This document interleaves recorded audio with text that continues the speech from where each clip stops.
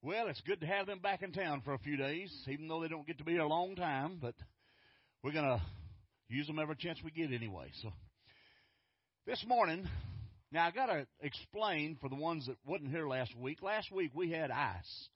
It must have been some of those people from Ohio brought it down with them, is all I can figure. But anyway, last week we had ice, and so we didn't have a regular Sunday morning service. And so this is last week's New Year's message. But it still works. But let me give you a little background about it first. About 2 months ago, I came up with this idea of the title of it, but I couldn't find anything to go with it. And so I thought, well, I'm going to get on Google and see if I can find something. And so sure enough, I found something that says 1 year to live. That's the name of the message today.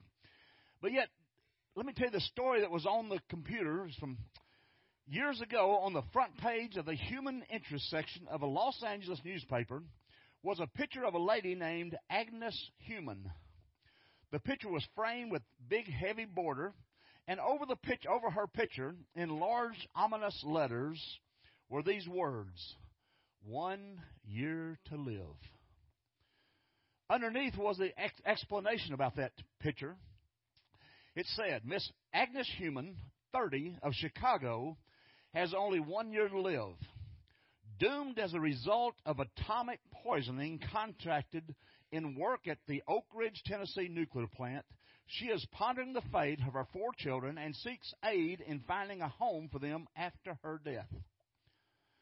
Can you imagine knowing ahead of time that you're going to die?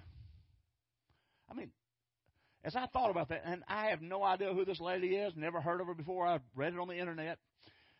And I presume it's a true story. I don't know that for a fact. It said it was, so I'm going to take it as a word. You know, if it's on the internet, it's got to be true. Isn't that right? But anyway, I got to think about that. That how would you like to enter this new year knowing this was going to be your last year upon the face of the earth?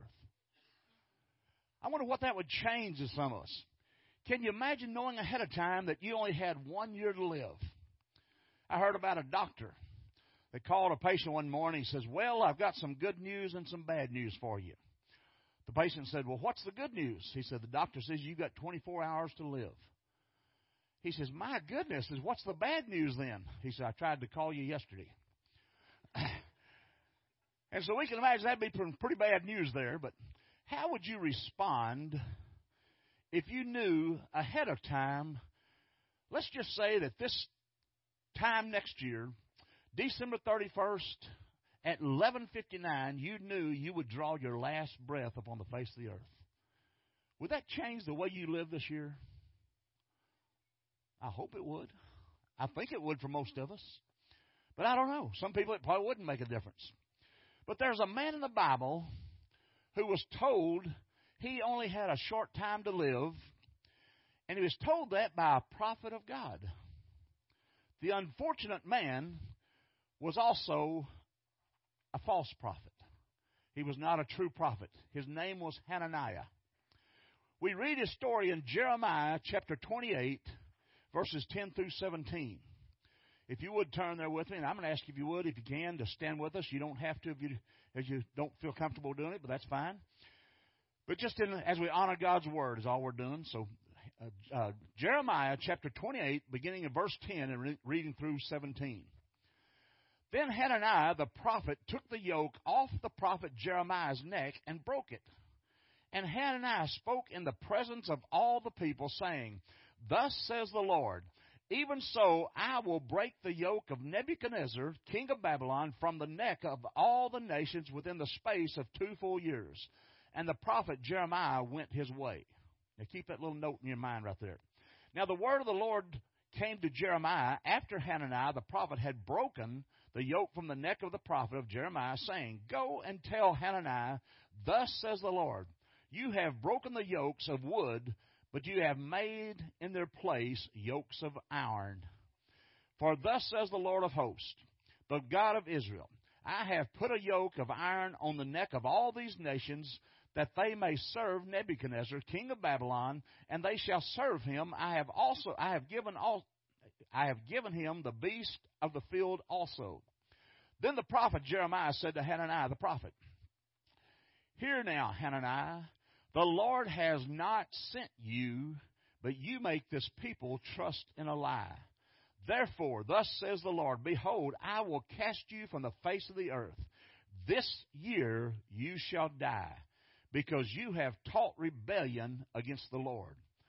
And verse 17, So Hananiah the prophet died the same year in the 7 months. Let's go to the Lord in prayer. Dear God, we thank you, Lord, for this time you've given us this morning. We thank you for each one that's here. We especially thank you for our visitors. They're part of our crowd this morning. We just ask that they're made to feel welcome, and, Lord, just feel your spirit. We're here together.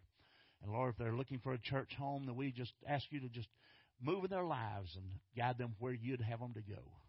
But, Lord, we also ask that you would be with each one of us today. Because, Lord, I believe this passage we just read pictures some of us sometimes. And, Lord, just open our eyes that we may see what you're truly saying to us in this passage. And all these things we ask in Christ's name. Amen. Here's the background of what happened. Israel was under the domination of Nebuchadnezzar, as you probably heard as we read through it, the king of Babylon. Jeremiah was wearing a yoke around his neck at God's orders, symbolizing this captivity. Hananiah broke the yoke off of Jeremiah and confidently declared in the name of God that within 2 years the nation would be free and all the vessels of the Lord's house would be restored. The only problem was the Lord did not say that, nor had he told Hananiah to say that. As a result, God sent a true messenger to this false prophet. He gave through a true prophet a prophecy that would come true for the false prophet, and his prophecy was simply this: this year you will die. Now, think about that right there. I mean, just imagine if somebody came to you as a prophet of God and said, guess what? Robert, this year you're going to die. I mean, that would not make you feel too comfortable, I don't think. There wouldn't be a whole lot you could do about it, but you wouldn't like it too much. But what would you do if it did? This year you're going to die. The question I want to ask you this morning is, what would you do if you knew today what Hananiah knew? That this year he's going to die. What if you knew that this time next year, December 31st, before midnight that night, that you were going to die and you'll be gone from the face of the earth? Would that change anything? Would that make a difference in your life as you do this? Suppose you were told that today and you've got a whole year to live. How would that change what you're doing? What would that make any difference in how you live this year? And how would it make a difference if it would? Just ponder that for a moment. If God came to me and told me that I'm going to die this year, within the span of these 365 days, and I know we've already gone a few days into that, but it's that this will be the last year for me on the face of the earth. How would that change what we would do things?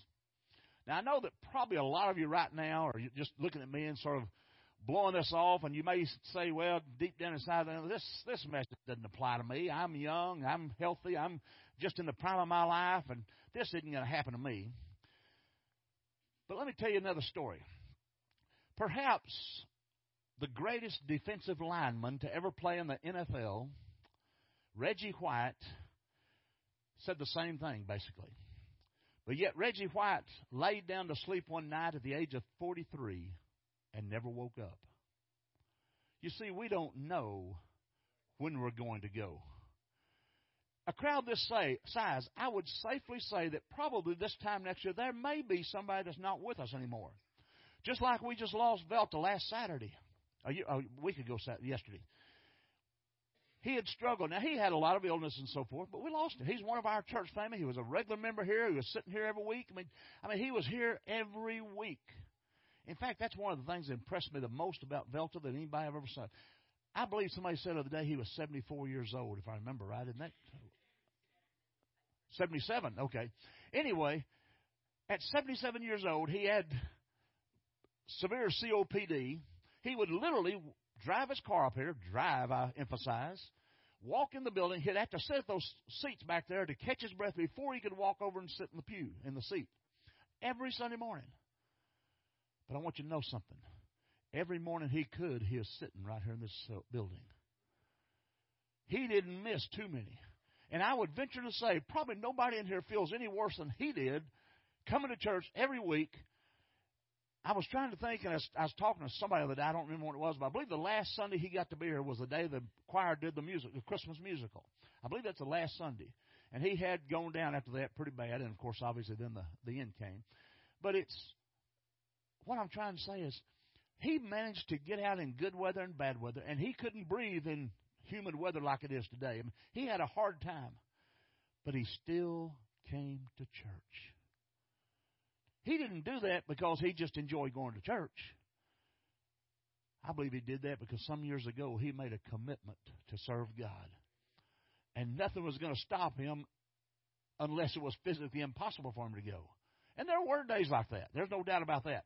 And tonight, that's why I say tonight we're having they're having the family time, and I know a lot of y'all will want to go over that. So we're not going to have an evening service, and so I hope you'll forgive us for not having that. But this is a long time family member, and I think our church family needs to be there as much as we can. But anyway, I didn't mean to get off on that. But how would you change if you knew those things about your life today? How would it change? I believe it was in the early 2000s. When was that great tsunami over in Indonesia? Wasn't that 2001, somewhere back in there? Is that what it was? I'm thinking that. I don't know if that's actually exactly right or not, but how would you feel as one of those? The last I heard, there was 120,000 people lost their lives at that. Can you imagine those people laying down that night and going to sleep, not realizing that just within a few hours there'd be 500-mile-an-hour waves sweep over that beach, island, whatever it was, and literally destroy 120,000 lives at least? How would you feel about something like that? I mean, I remember when that happened, it was on the news every day. I mean, thousands of people literally swept out to sea, never to be seen again. And you say, well, how can that happen? We live in a sinful world, folks. That's exactly how it happens. Reggie White, again, probably one of the greatest defensive linemen that ever played the game of football, laid down at 43 years old. A specimen of a manly man. I mean, he had worked out all his life. He was strong. He was everything you'd think you need to live long. At 43 years old, and didn't wake up the next morning. We're all going to die. We don't know when. We don't know where. We don't know how, but every one of us are going to die. It could be for some of us this will be our last year. Now, as I get closer and closer to the more years behind me that's in front of me, I think, well, I might be one of those here before too long. I mean, I'm fixing to turn 27 this month, so but I believe that for all of us, we should write every letter we can write to our loved ones. We should give every testimony that we could give to the church. We should preach every sermon we got to preach. We should present every offering, make every decision, and live every day as if it might be our last day on the face of the earth. Can you imagine how we would change if we would live that way this year? Now, hopefully none of us will be gone this time next year, but there is a possibility. We know that. I mean, it's a possibility every day of the week that could happen. It's always that possibility. I want to share with you this morning 4 things that I would be, and I hope to be, and I intend to be this year as if it was going to be my last year upon the earth. Before I do, let me say this. Above all things, I wouldn't let another minute go by without accepting Jesus Christ as my Lord and Savior. That goes for every one of us in this room. I mean, and I know there's many of us in this room that are getting that age when it could happen. Of course, it doesn't have to be a certain age. But if you've not accepted Jesus Christ as your personal Savior, that's the greatest decision you'll ever make in your life. Because it has eternal consequences in everything we do. After that, what would go on? This is the first thing I would do as I face my last year. I'm going to tell you one sentence why I would do that for sure. Now, I'm saying that if I wasn't a Christian already, that's the first thing I'd do. Jesus said his own words in John 11:35, I am the resurrection and the life. He who believes in me will live even if he dies. That's a promise to every one of us in this room, if you've got Jesus Christ, that you're going to live beyond these years. You may die this next year, but oh, you'll be celebrating like Velta is this morning. I can't imagine the party he's having. He has no more breathing problems. He doesn't have to sit down and rest before he walks in the building. He can just shout and glorify God all the time now. Because I believe he made that commitment years ago, and I don't know when it was, and he lived that. And he was faithful to this church. Oh, how we need that. I am the resurrection and the life. He who believes in me will live even if he dies. I would want to make sure that my eternal life insurance has been totally paid up.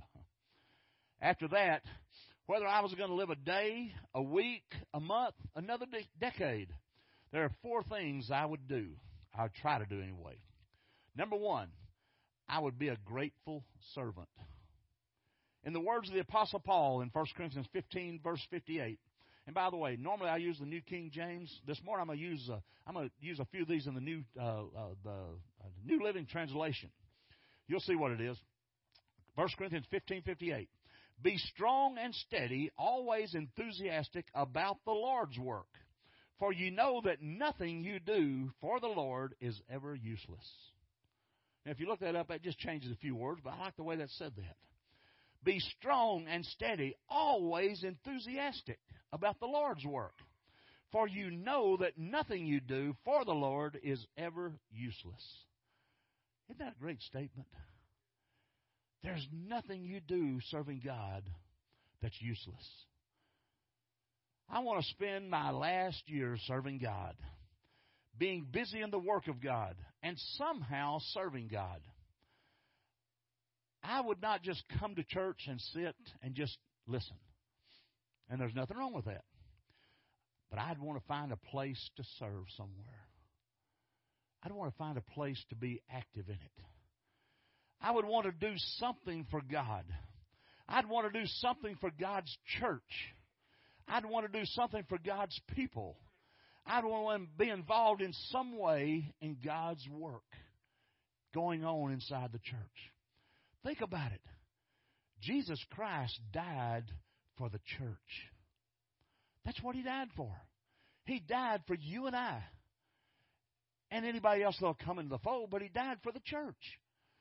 Jesus loved the church. He gave his life for the church. And guess who's going to heaven with him one of these days? The church. I remember it. I'm trying to remember which church it was. I believe this was at our first church. It might have been our second church was at, but that's been a few years ago, so I can't remember exactly. But we used to sing this little song, and I don't know the name of it. I don't know where it came from, who sang or anything else, but I remember these words, and I want to share them with you. Maybe some of y'all know. If you know the name of the song, let me know, because I want to find it, because it's a neat little song. It said, and the name of it may be Jesus Used Me. I don't know, but it said, Jesus used me, and oh Lord, don't refuse me. For surely there is a work that I can do. Even though it is humble, help my will to crumble, for though the cost is great, I'll work for you. Is that it? I'll work for you? Is that the name of it? I mean, I remember us singing that, but I don't remember Jesus used. Okay, I sort of thought that might be, but anyway. I want you to listen to 5 words that can make a great difference in your life if you will believe them and apply them. The 5 words are these. I'm going to say it slow for some of you. God wants to use you.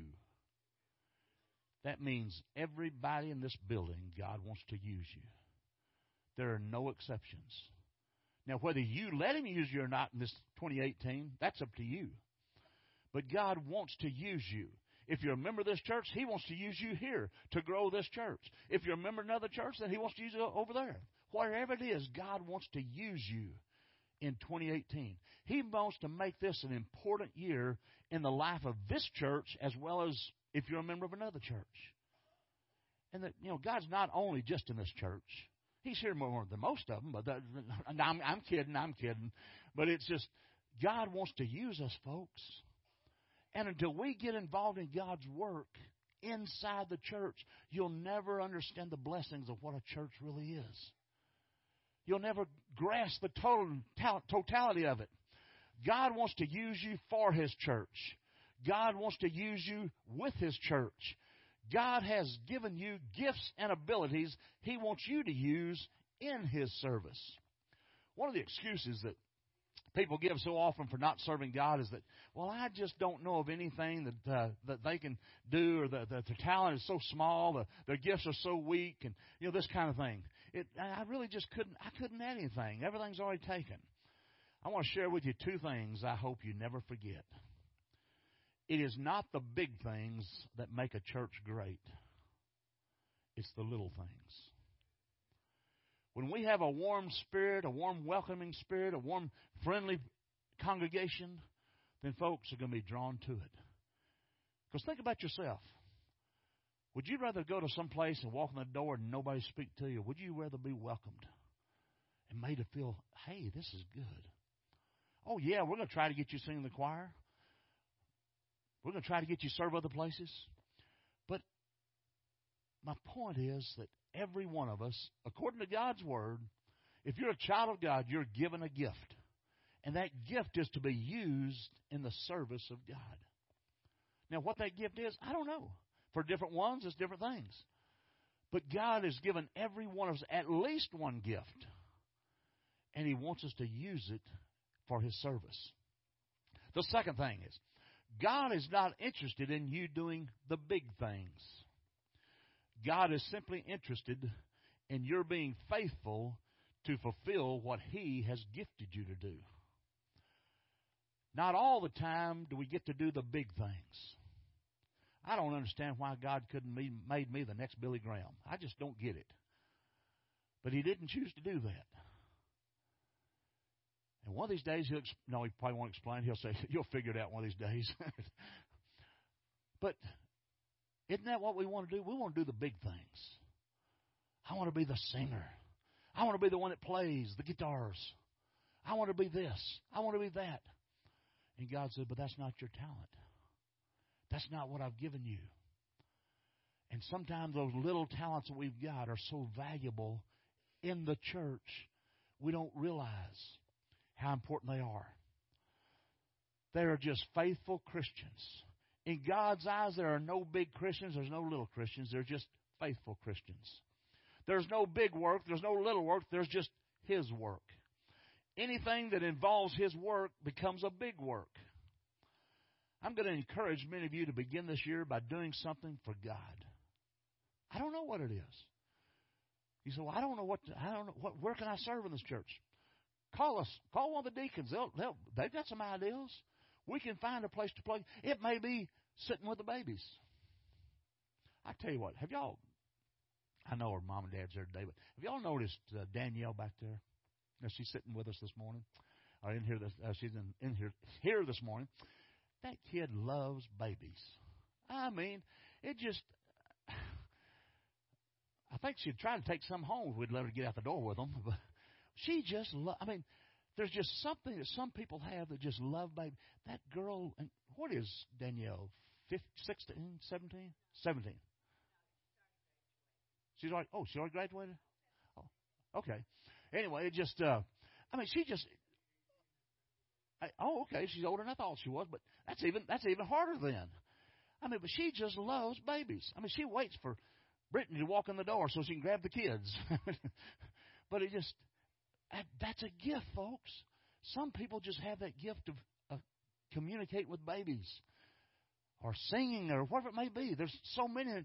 And watch how God uses those gifts in their lives and how He brings joy not only to her but to the kids in the nursery. We'll give you something to do if you'll ask us. Some of you need eventually to be leading a small group Bible study, a Sunday school class, we used to call them. Some of you could at least pass an offering plate.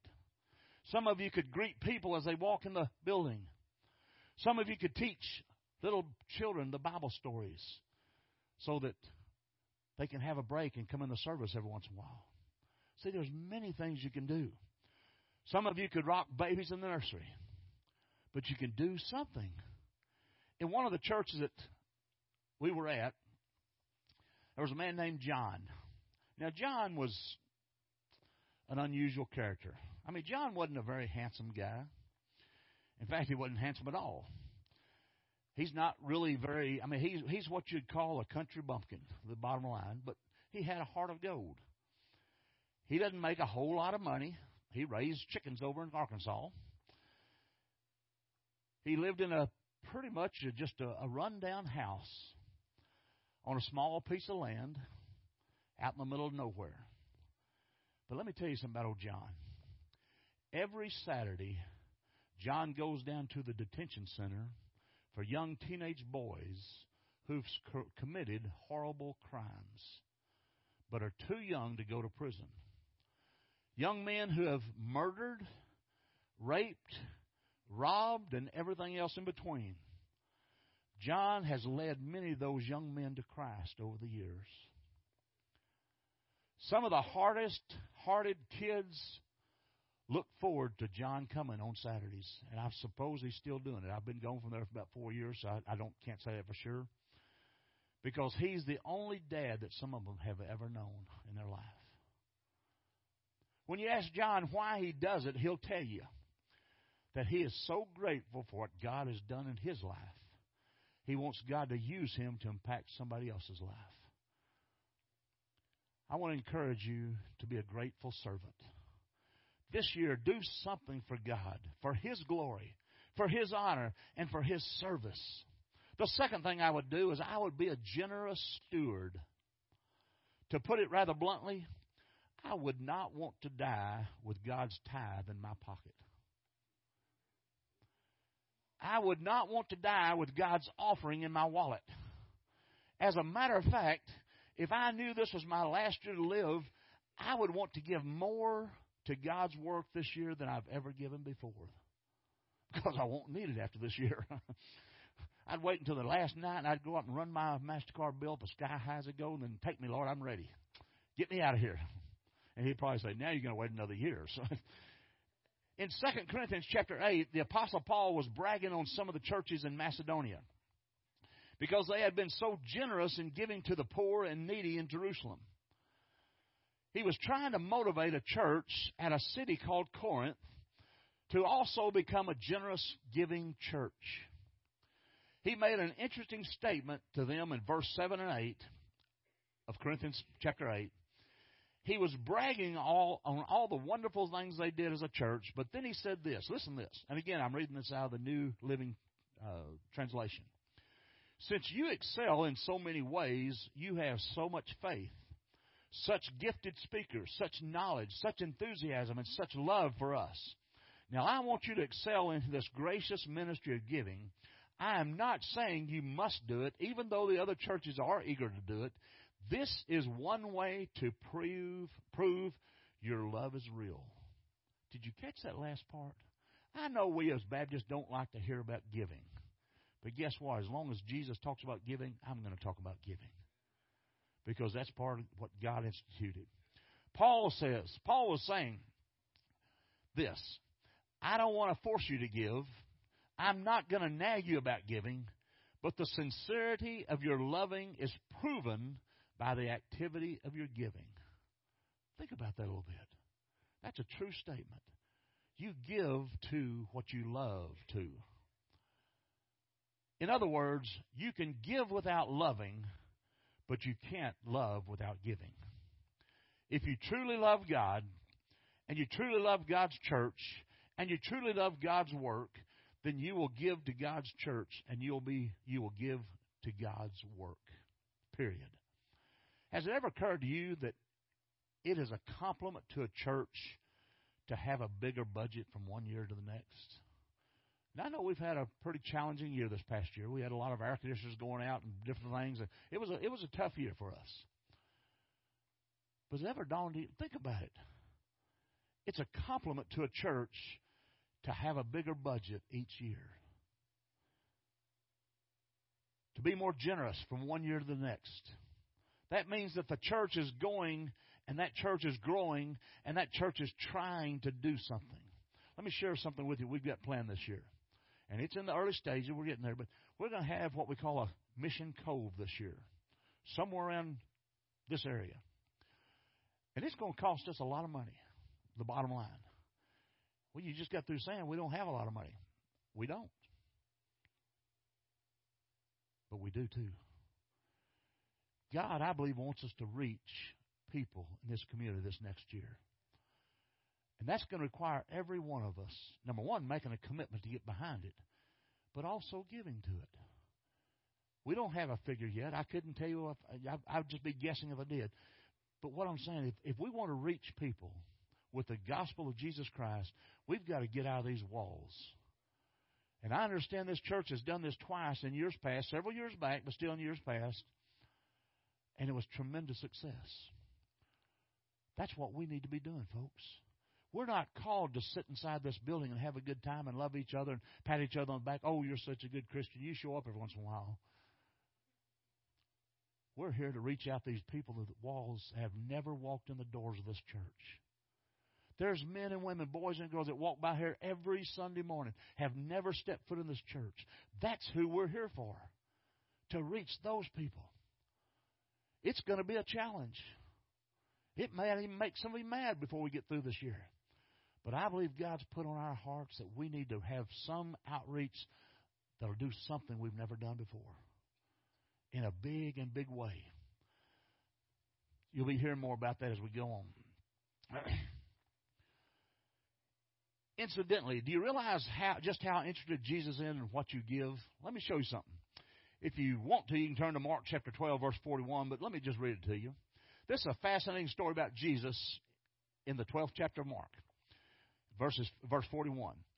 And the Bible says, and he sat down opposite the treasury and began observing how the people were putting money into the treasury. Now, I thought about that, and I thought, no, wait a minute. What if when we took up the offer next Sunday morning that I followed them down, and every time somebody put it, I'd lean over, wow, that's good. Now, first of all, you'd be offended. Well, amen? You'd probably get mad at me real quick. I'd probably be looking for another church the next week. But anyway, that's another story. But guess what? That's exactly what Jesus does. He's watching how we give. He's watching how we give from the sense of the heart. Am I giving it from a free gift to God, that I'm giving back to God for what He's given me? Or am I grudgingly giving it? Well, I'll give $1 this week. How are we giving?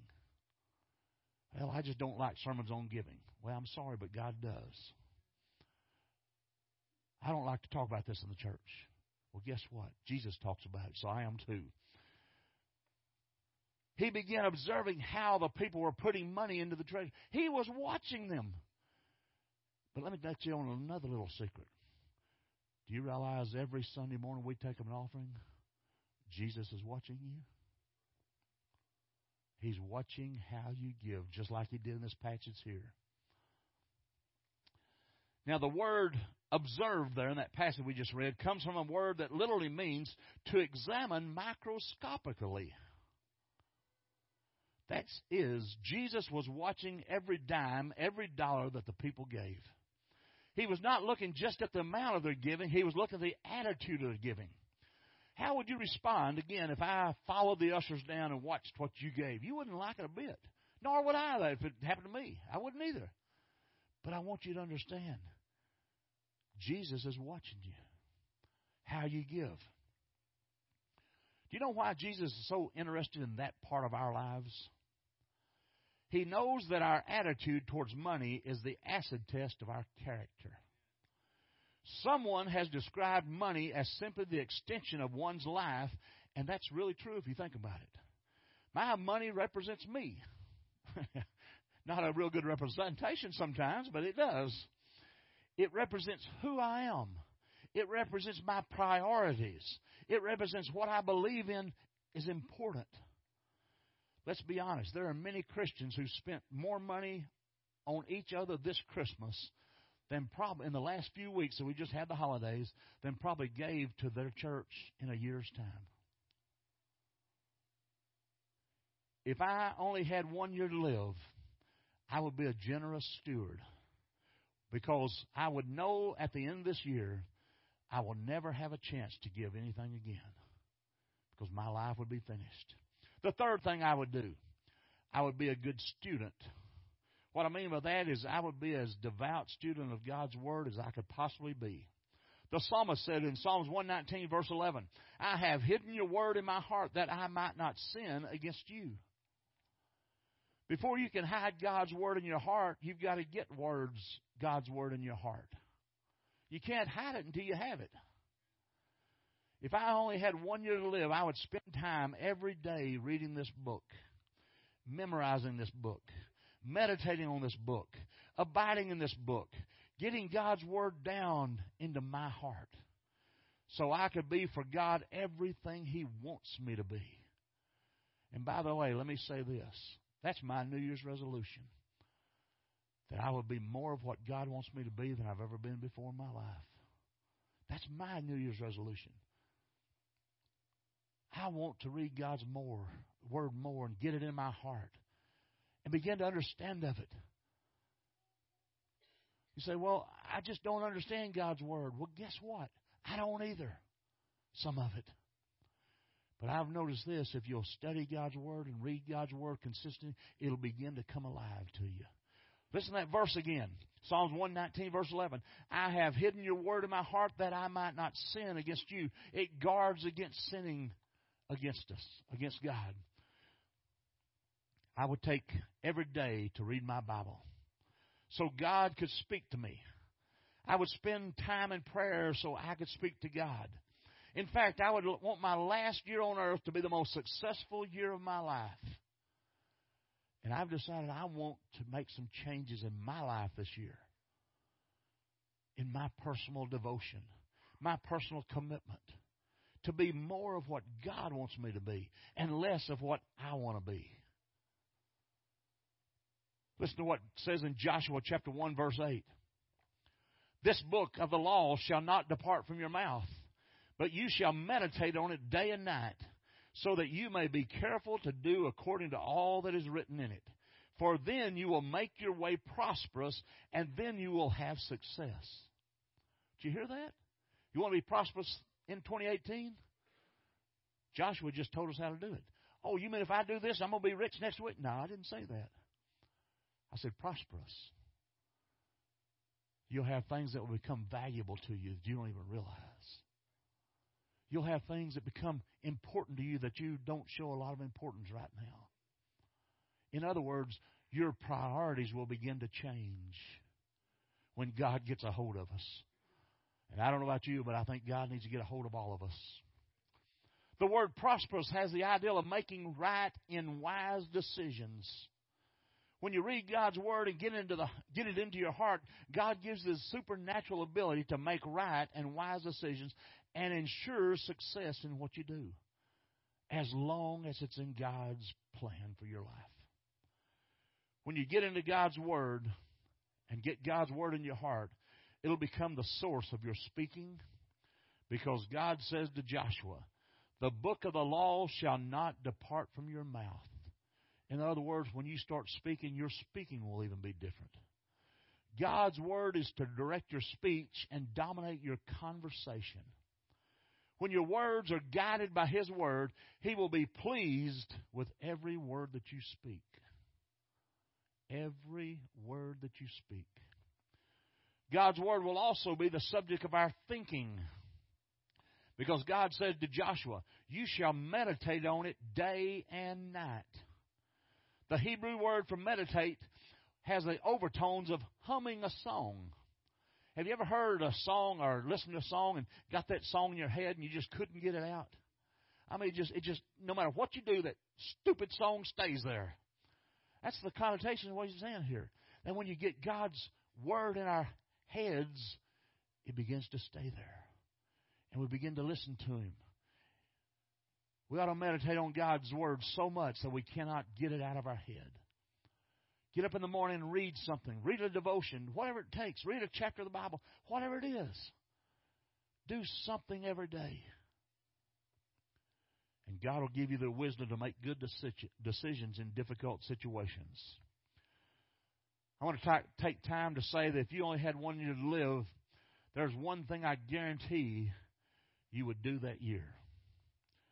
That I would do that year if it's me. I would read the entire Bible completely through. I think every Christian needs to read the Bible through at least once a year. It's not too late. We've just had a week. It doesn't take reading much. If you just read a few chapters, believe it or not, you can read through it in a year's time. There's even plans that you can read. You don't have to, go in the order it's in. You can let it make more sense sometimes. God has to say important things to us. That's why He wrote that thing called the Bible. If He didn't want us to read it, He wouldn't have wrote it. But He wants us to be in it. We as Baptists call ourselves the people of the book. There's a good Greek word for that. It's called baloney. Because most of us don't read it. There was a statistic that came out not too many years ago that said, now this is churches all across, not just Baptists, said the average Christian, people that claim to be Christians, read the Bible less than 5 minutes a week.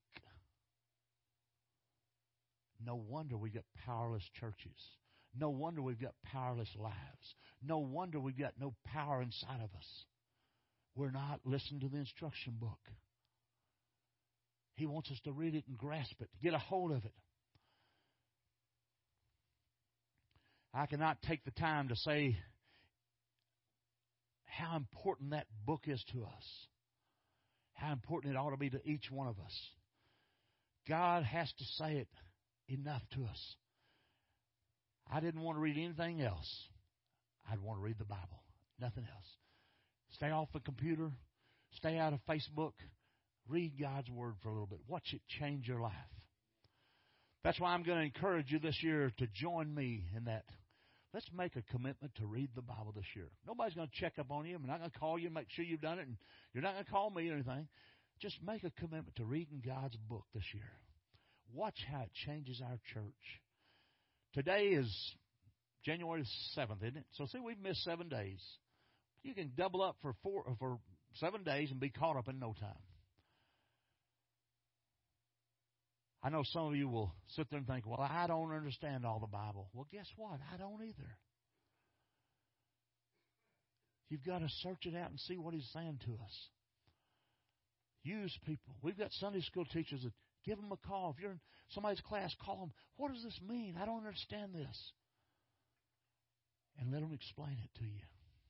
Nobody understands all the Word of God.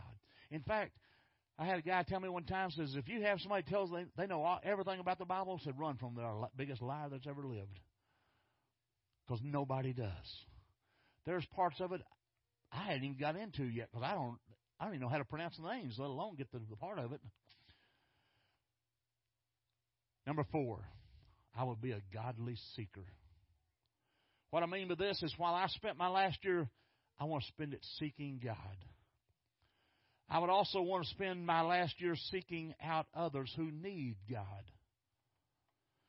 I would spend my last year on earth doing what Jesus had spent His entire life wanting to do on earth. He says in Luke chapter 19:10, and I, the Son of Man, have come to seek and save those like Him who are lost. How many of us are seeking people for Christ? How many of us consistently begin to try to talk to people? Friends, family, strangers. Oh, I don't want to do that. That might embarrass somebody. Which is worse, embarrass them or going to hell? If I knew I was going to only leave this earth in let me start that over. That didn't come out right. If I knew I was only going to leave this earth for heaven this year, I would want to take as many people as I could with me. And yes, I've got family members who do not know Jesus Christ, their Lord and Savior. And I want to make sure they do. There are so many ways you can begin to do this. Number one, you can pray for people who need the Lord and ask God to give you an opportunity to begin to bring them to Christ. You can invite them to church. You can give them a gospel tract. We've got some around the church all over the place. We've got many over the office if you need them. I read an amazing true story about a soldier in the Civil War. And it just seemed to fit this topic, so I put it in here today. His name was Peter Apples. Peter Apples was really not a very good soldier in many ways.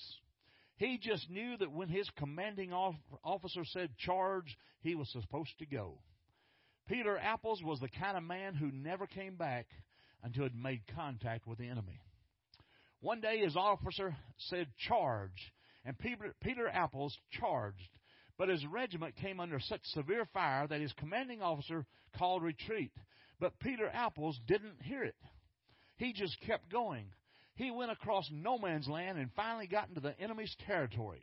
He went down into a ditch where the enemy soldiers were lined up, one behind the other. He took hold of the first one in the ditch, hit him a time or two, 3 times, grabbed him by the neck and dragged him out of the ditch and started back towards his side. The enemy soldiers took aim and started to shoot. But because he was dragging their own soldier, they couldn't fire. Peter Apples dragged this soldier all the way across no man's land, back behind his own lines, and dropped him at the feet of his commanding officer. The commanding officer looked at him in amazement and said, "Where in the world did you get him?" Apples said, "I got him over there in that ditch, and there's plenty more to get if you want to go get him." Now, I don't know if that's a true story or not. It was told as a true story. But I thought about this. There are a lot of people out there lying in the ditches of depression, of discouragement and defeat. They're just waiting on someone to get in that ditch and get them out. And yet most of us sit inside these comfortable buildings, singing our praise songs, worshiping God. Oh, isn't God good? While people outside these doors are literally dying and going to hell. I don't know about you, but I want 2018 to be a different year. I want us to have a burden for people, a passion for Christ, a love for each other. I want to see God do a work in this church. I believe God wants so desperately to bless this church. And you know the only thing that's stopping him? You and I. And probably me more so than anybody else. I want to see 2018 be a year when God makes a difference in our lives. We have good servants, generous stewards, good students, godly seekers. We can make it the best year we've ever had. Let's stand together. Dear God, we thank you, Lord, for this day you've given us. And Lord, as we come to close this service, Lord, we just ask that you would put in our hearts a burden. Lord, a burden as we go into this new year, that we would be the church you want us to be. That, Lord, we would reach out in our community like we've never reached out before. Lord, we wouldn't be afraid to step out and do something different and to just invite people and encourage people, whatever it takes, to bring them to Christ. Because, Lord, we know this world's going to end one day. I don't think it'll be too far down the future. And, Lord, without Jesus, they're all going to hell. Friends, family, loved ones. And, Lord, it's up to us to share Jesus with them. Put on our hearts that, Lord, as we try to be better Christians. Lord, you know the needs of every man, woman, boy, and girl that's here today. I don't know their needs, but you do. And Lord, as we sing this verse of invitation, our invitation for them is they can respond to Jesus Christ right now. They don't have to become a member of this church if they choose not to. That's not what we're after. We're after to grow the kingdom of God. If they're looking for a church home, we're here. But Lord, we want to grow the kingdom of God more than we want to grow this church. Lord, break our hearts for people outside these doors. All these things we ask in Christ's name.